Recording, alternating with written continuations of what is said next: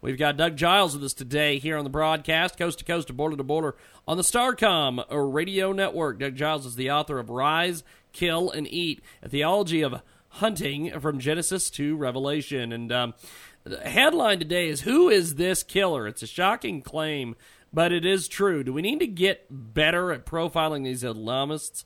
When we evaluate cases for potential Muslim terrorists, we always look for physical signs, like a trimmed mustache, a beard that is lesser trimmed. And when it comes to the crime that was committed, we look at whom the victims are. In the story of Eddie Roth, who murdered Chris Kyle, there are signs of concern, especially the facial hair. Does it match the profile of a convert? With us today, Doug Giles. He's got a fantastic book, Rise, Kill, Eat, Theology and Revelation. Check it out on thegreatamazon.com. He's also the man behind ClashDaily.com. Doug, tell us a little bit about this situation, because this is a very, very, very strange situation with Muslims being more prevalent in our society, and a lot of them, in fact, 99% of them, don't behave very well. Yeah, man, it is weird indeed. And as the trial rolls out in Stephenville, Texas this week, we look at Eddie Roth, the guy who killed Chris Kyle, the American sniper, and his friend Chad, also a Navy SEAL, incredible warrior. We're looking at a deranged, absolute nuttier than a squirrel turd freak. But one thing that I keep going back to, and it's something that a Muslim expert, a former Muslim, Walid Shobat, pointed out last week.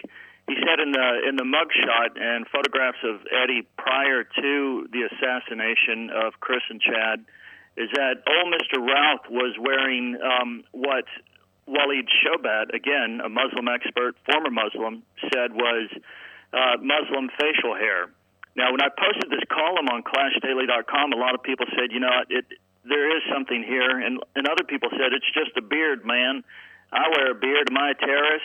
It's like, look, numbnuts, he's got his mustache shaved off. Yep. And he's got the nanny goat, billy goat fuzz, like the Religion of Peace terrorist sport when they usually blow up Pizza Huts in Tel Aviv. Yep. Or wherever they do their dastardly. I think it's something that needs to go overlooked. And we're so slow on the uptick in this politically correct environment that we're in, is that we can't look at something that looks like a duck and quacks like a duck and say, hey, it might be a duck. It took us 5+ years to say that what Nadil Malik Hassan did in Fort Hood was actually terrorism. Yep. I think we ought to take a poke around Eddie's facial hair. I don't know. He could be a fan of Abraham Lincoln's follicles or the Amish religion, or he could be simpatico with Islam.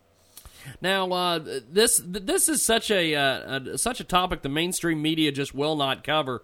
We've got Doug Giles with us today. He's the author of Rise, Kill, and Eat, a theology of hunting from Genesis to Revelation. He joins us today here on the telephone. Some of these investigations prove that Rolf converted to Islam. The possibilities are there. After all, there could be a motive to kill Kyle, who became a wanted man for the Sunni insurgent. Price put on his head and was dubbed the Shaitan, basically the devil of Ramadi. That plus Kyle was an Islamophobe who was open about his rightful hatred for Islam and the Quran. This makes him a wanted man. Give us your thoughts on that, Doug.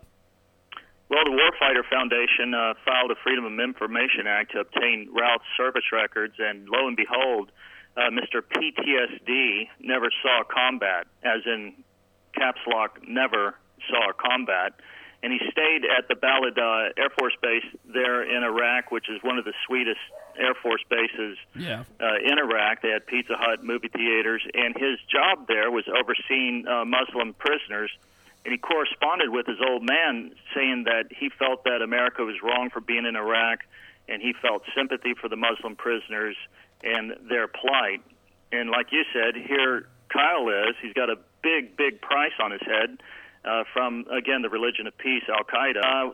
That here, after doing so many tours and protecting so many people and being in so many hot zones, he dies at the hands of a lunatic in Stephenville or in Erath County, Texas.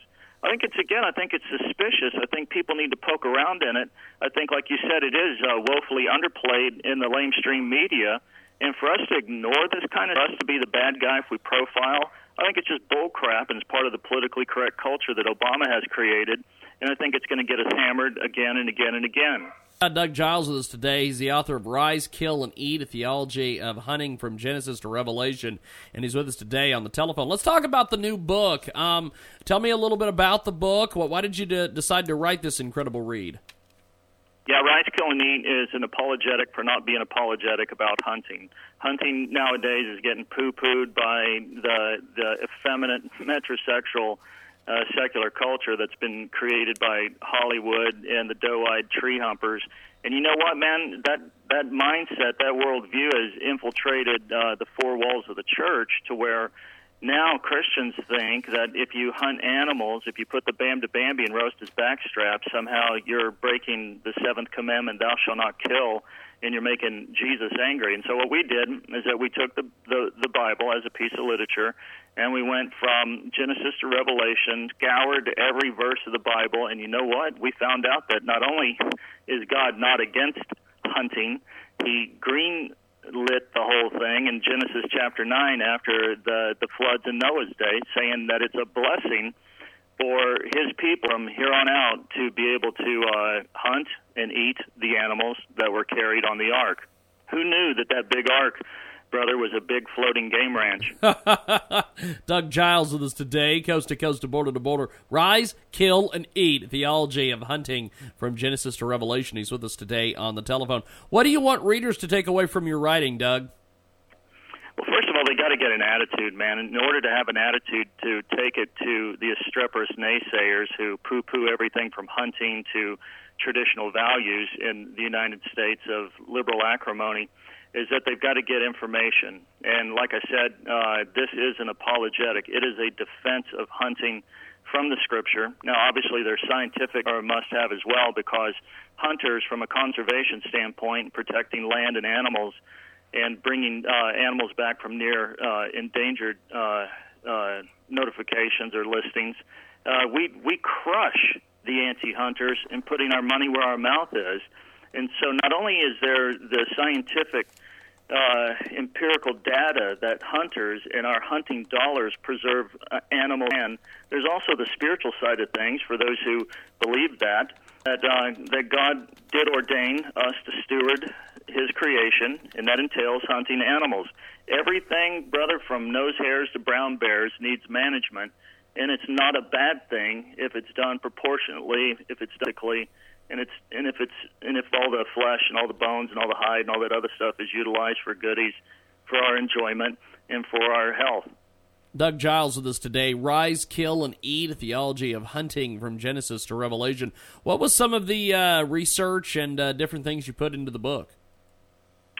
Well, this one always ties people's minds in a knot, and I love when I get on Christian radio stations and television shows and ask them who was the first person in the Scripture to put an animal down, and they're usually thinking it was like Nimrod or Jezebel or some evil demoniac, and it goes way back to Genesis chapter 3 when our parents, Adam and Eve, sinned in the garden. They were hiding in the garden. They're covering themselves with fig leaves, and God said, "Where are you?"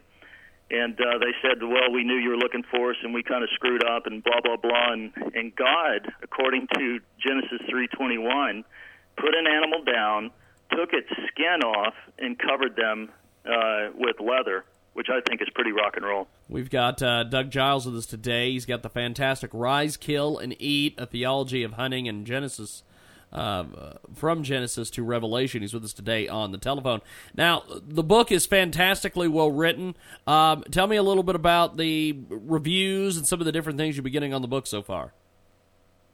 Well, people who love hunting and they're sick of seeing hunters vilified. I don't know if you and your audience remember Kendall Jones, the Texas Tech cheerleader, years old. She goes and legally hunts unendangered animals, and then gets a Facebook page devoted to her death, multiple death threats. My daughter's a big hunter. Obviously, I am. We get death threats all the time. I write, as you well know, against Islam and against jihad and all that other crap. And you know what? I get far less death threats from our religion of peace buddies than I do the doe-eyed, tree-humping animal activists. They're eco-terrorists. They're filled with emotion.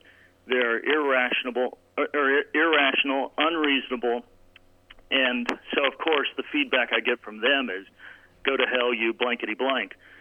From people who do hunt, it's a compendium. It's a wealth of knowledge this book gives them so that they can, again, do the role of the apologist and just shut the moron down when the argument starts with biblical data and scientific research. We've got the fantastic guest with us today, Doug Giles. And Doug, before we let you go, how do we find you online, my friend? Yeah, ClashDaily.com. That's ClashDaily.com. That's my main stomp rounds. And, they can find the book on Amazon, other places, or they can get a signed copy at ClashDaily.com of Rise, Kill, and Eat. Awesome stuff. Well, Doug, have yourself a wonderful day. We'll talk soon, sir. Thanks, man. Right on. Thanks, Appreciate buddy. it. Doug Giles with us today. We're going to take a time out. Come back. We've got more.